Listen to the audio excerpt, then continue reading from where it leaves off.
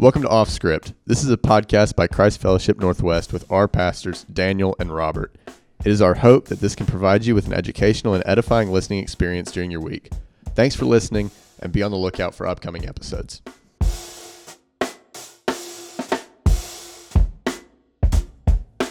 Hey everyone, welcome to Off Script, a podcast by Christ Fellowship Northwest. My name is Robert, and I am joined today by my friend and colleague, Daniel Barta. Daniel, how are you doing today, man? I'm doing very well. I am infinitely more excited today than I was last time. Enthusiastic. Why are you more excited today than you were last time? Because the advice from the first show was to be more enthusiastic. That's right. So I'm listening to advice.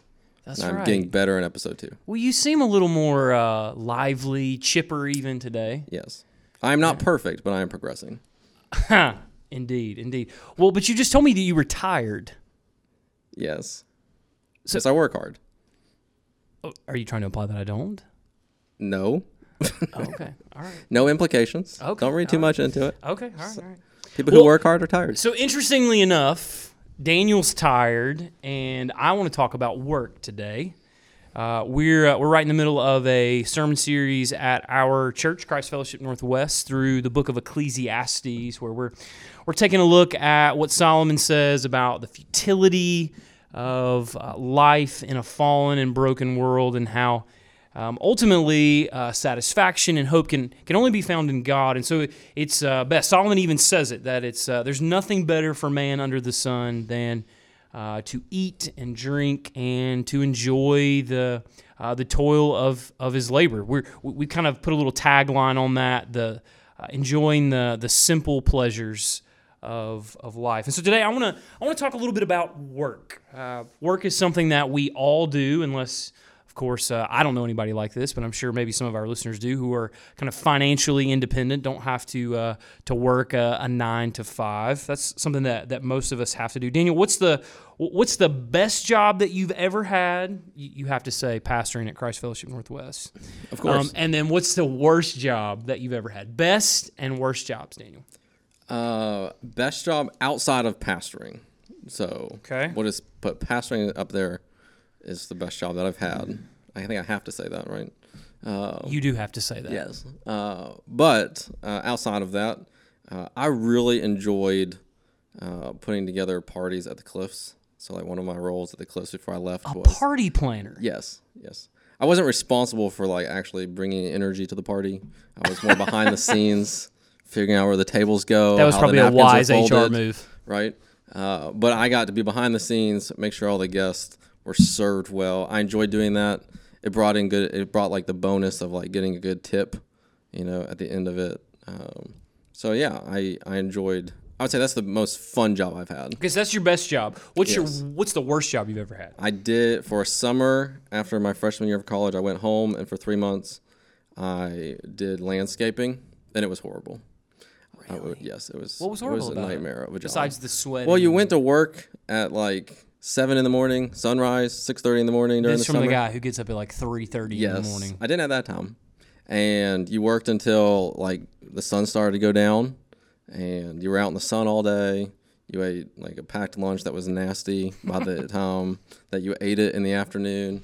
It was just horrible. I worked with some Polish guys. Like it was a group of Polish guys that all shared a house, and they ran the company. And I learned a lot about being Polish. They wear their wedding ring on the opposite hand.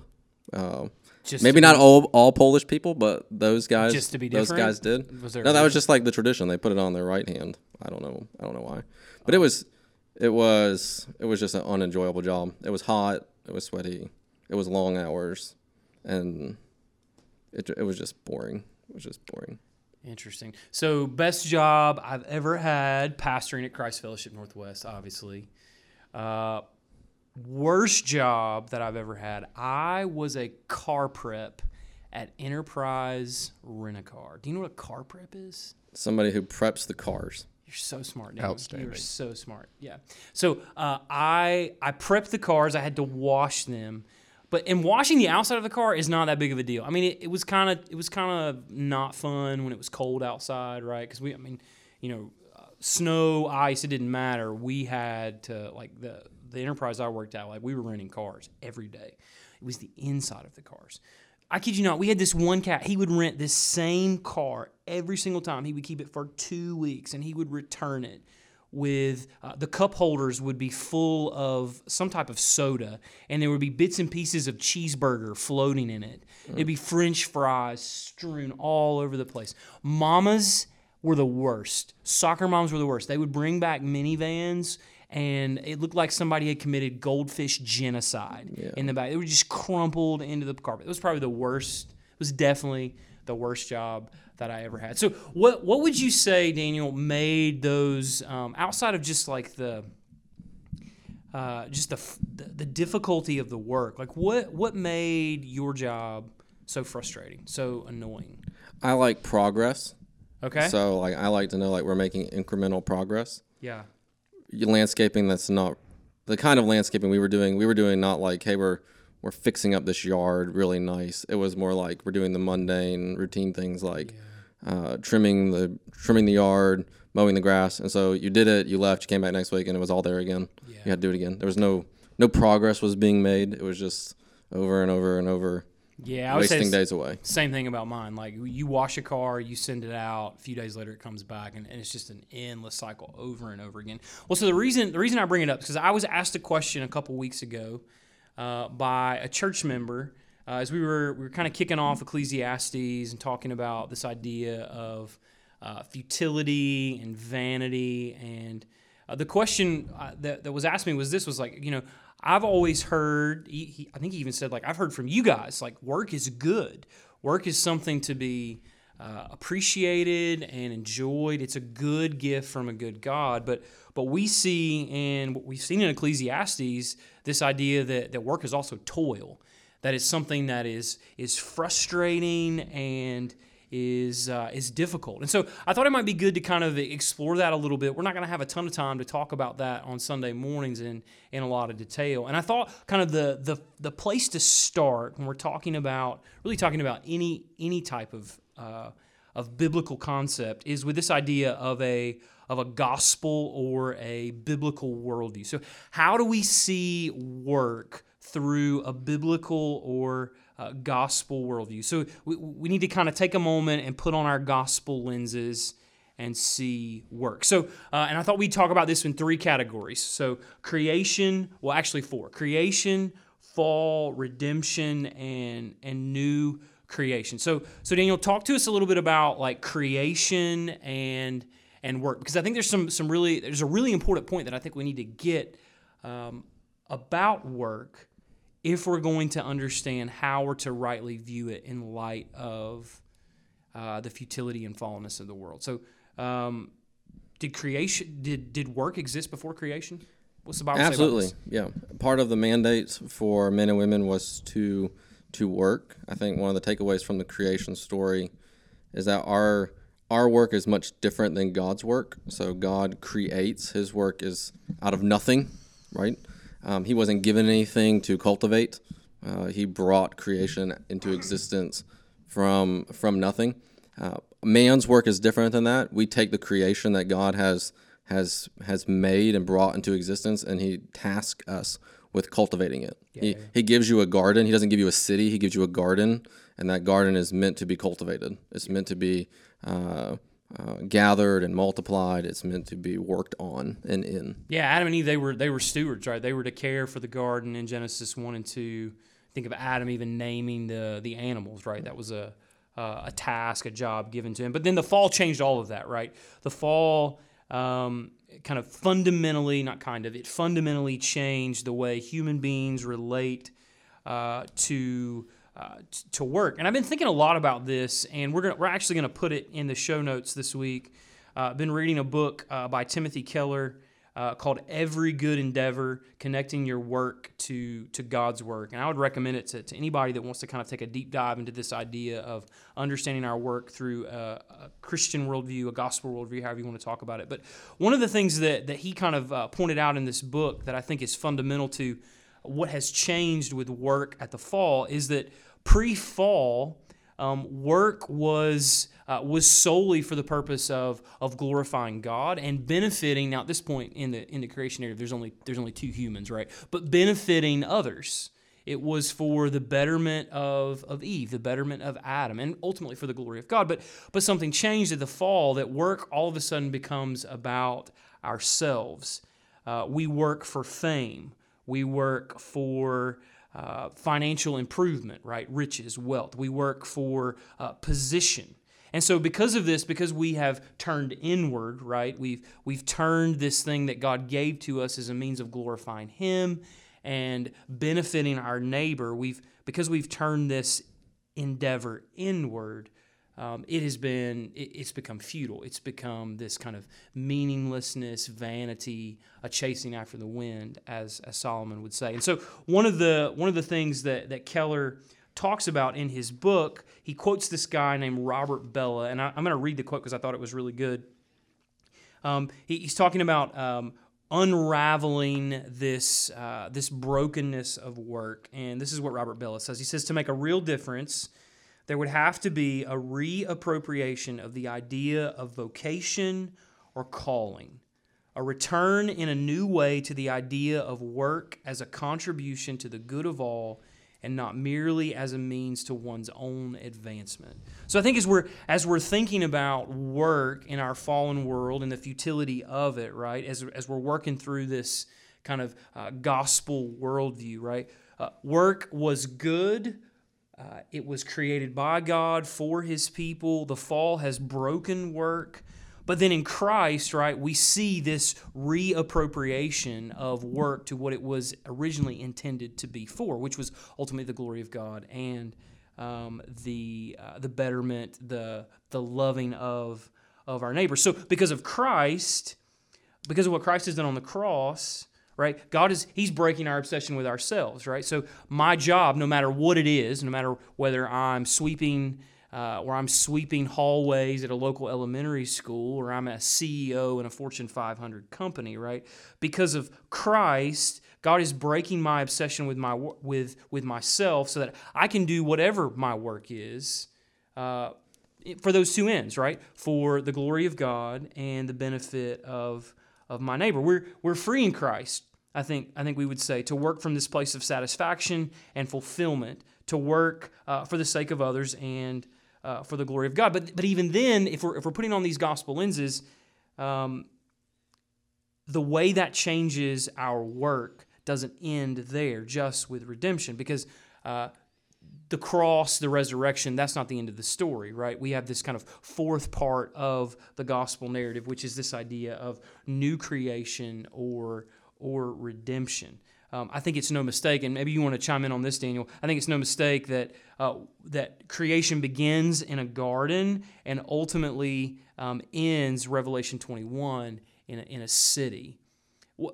Our work is going somewhere. I don't know if you've ever thought about that before. I think Keller really challenged me to think about that the work that I'm doing today, if I'm doing it in the vein of for the glory of God, for the benefit of my neighbor, that it's not completely subjected to the same futility that we've been talking about in Ecclesiastes, in terms of that it will one day cease to exist, it will end, but ultimately it will carry over into the new creations, into the new heavens and the new earth. I will see the fruit of my work one day. We can talk a little bit more about that in the beginning.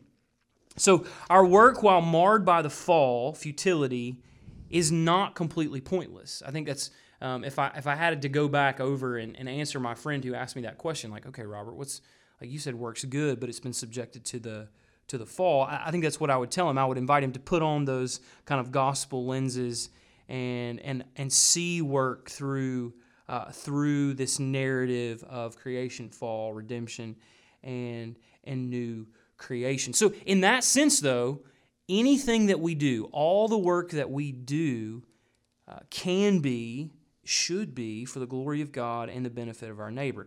But that doesn't always work out that way. We don't always see our work in those veins. We have this sacred, secular divide. Have you experienced that? Like, have you experienced that in pastoral ministry? Kind of this, we view certain types of work differently than we view others? When I was wrestling with the call to ministry, I think I felt Okay. that. It was almost like I needed to consider if God called me to work for Him, and if He didn't, then I missed the draft right into the Lord's army. Yeah, that's right. And I can go do what I want now with my life. So it was like full-time ministry, or hey, go do whatever you want, whatever you feel like doing. Yeah. Those were the two options, versus everything was under the domain and call and prompting of God. And so I think I felt it there, at least in my experience. That's where I felt that like view of the secular work world and then Christian ministry. It's kind of like Yeah. God calls you to A, do whatever you want over here in the secular world, or B, go into full-time ministry. And Yeah. does that get kind of at what you're... Yeah, absolutely, absolutely. Like I've experienced this. Like I've definitely experienced this. Like just in pastoral ministry, right? Just kind of the way that people kind of approach pastors and people who work in the church. They're kind of seen, the work that they do is seen on a different level or in a different category, as oftentimes as the person who sweeps the floor at the local elementary school, or the guy who drives the garbage truck that comes through my neighborhood, or the police officer. There's this kind of divide that exists in the world between, at least in our thinking, between secular work and church work. But I wanted to kind of talk about this a little bit. I wanted to point out a passage of Scripture, 1 Corinthians 7, verse 17. I'm gonna actually read the passage there. 1 Corinthians 7, verse 17. Paul writes there, "Only let each person lead the life that the Lord has assigned to him and to which God has called him." Now, what's interesting about that passage is that Paul is talking about calling the way that you and I might talk about calling to pastoral ministry. But in the context of 1 Corinthians 7, he's not talking about church work.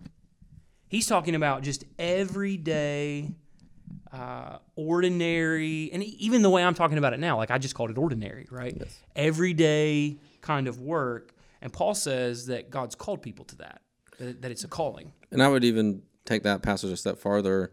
He even uses it in the realm not just of like employment, but in the employment of being single, right? We think of work as like what I get a paycheck for, but that passage is even broader than that. Like if you are single, there's no rush to get married, right? There's almost a callingness applied to being single, or to being a wife, or to being a husband, or so forth. So it's even broader than just what I do for my paycheck.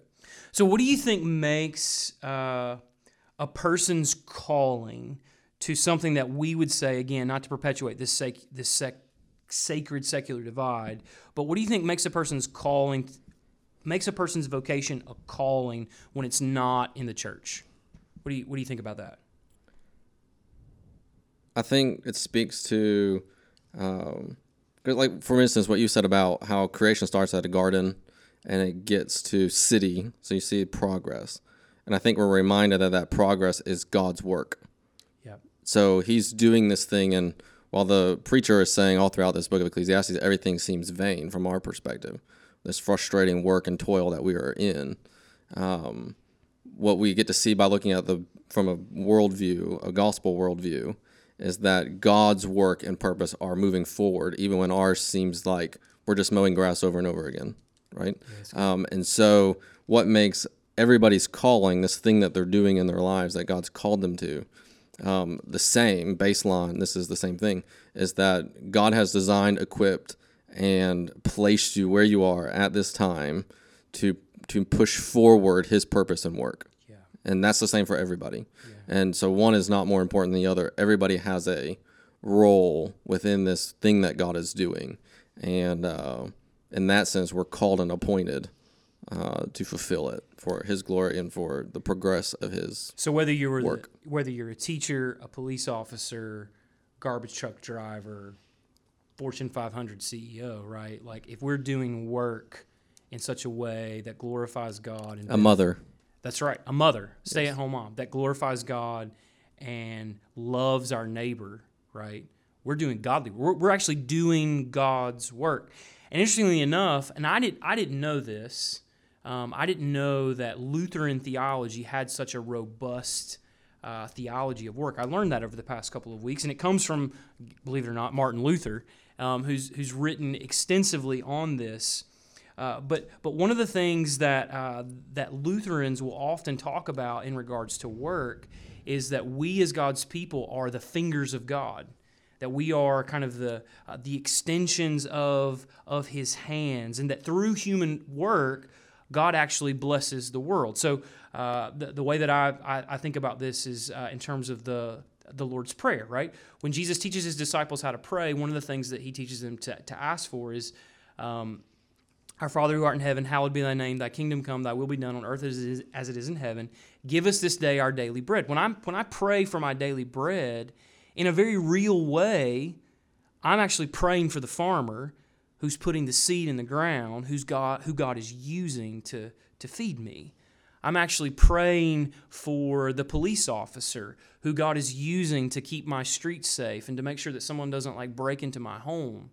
Or and on it goes, that God actually works through His people, the people in His world, to accomplish these things, to bless them. So in a very real way, when we are working from this position of glorifying God and loving our neighbor, we're actually participating in God's work. And then to kind of show you this and kind of help our people think about it, there's a lady, her name's Amy Sherman. We're going to put a link to her page on the Gospel Coalition in the show notes. I'd love for you to take a look at it. But she gives us 6 categories of work to help us make this connection between the thing that we do and how it connects to God. So she says that there is redemptive work.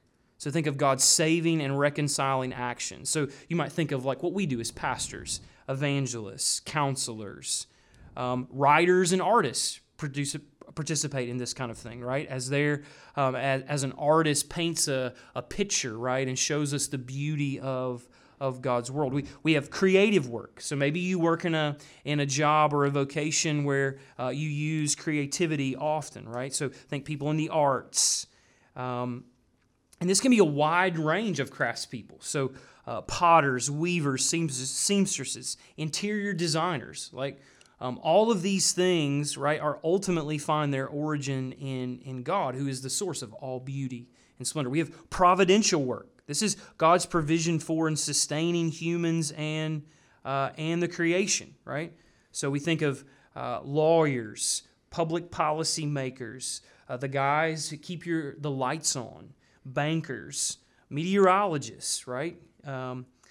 Civil servants, mechanics, the guy that keeps your car running, right? He is actually, if he is working on cars in a way that glorifies God and loves his neighbor, he is participating in God's providential work. We have justice work, police officers, lawyers, professors. We have compassionate work. This is God's involvement in comfort and healing, doctors, nurses, psychologists, therapists. And then we have revelatory work, right?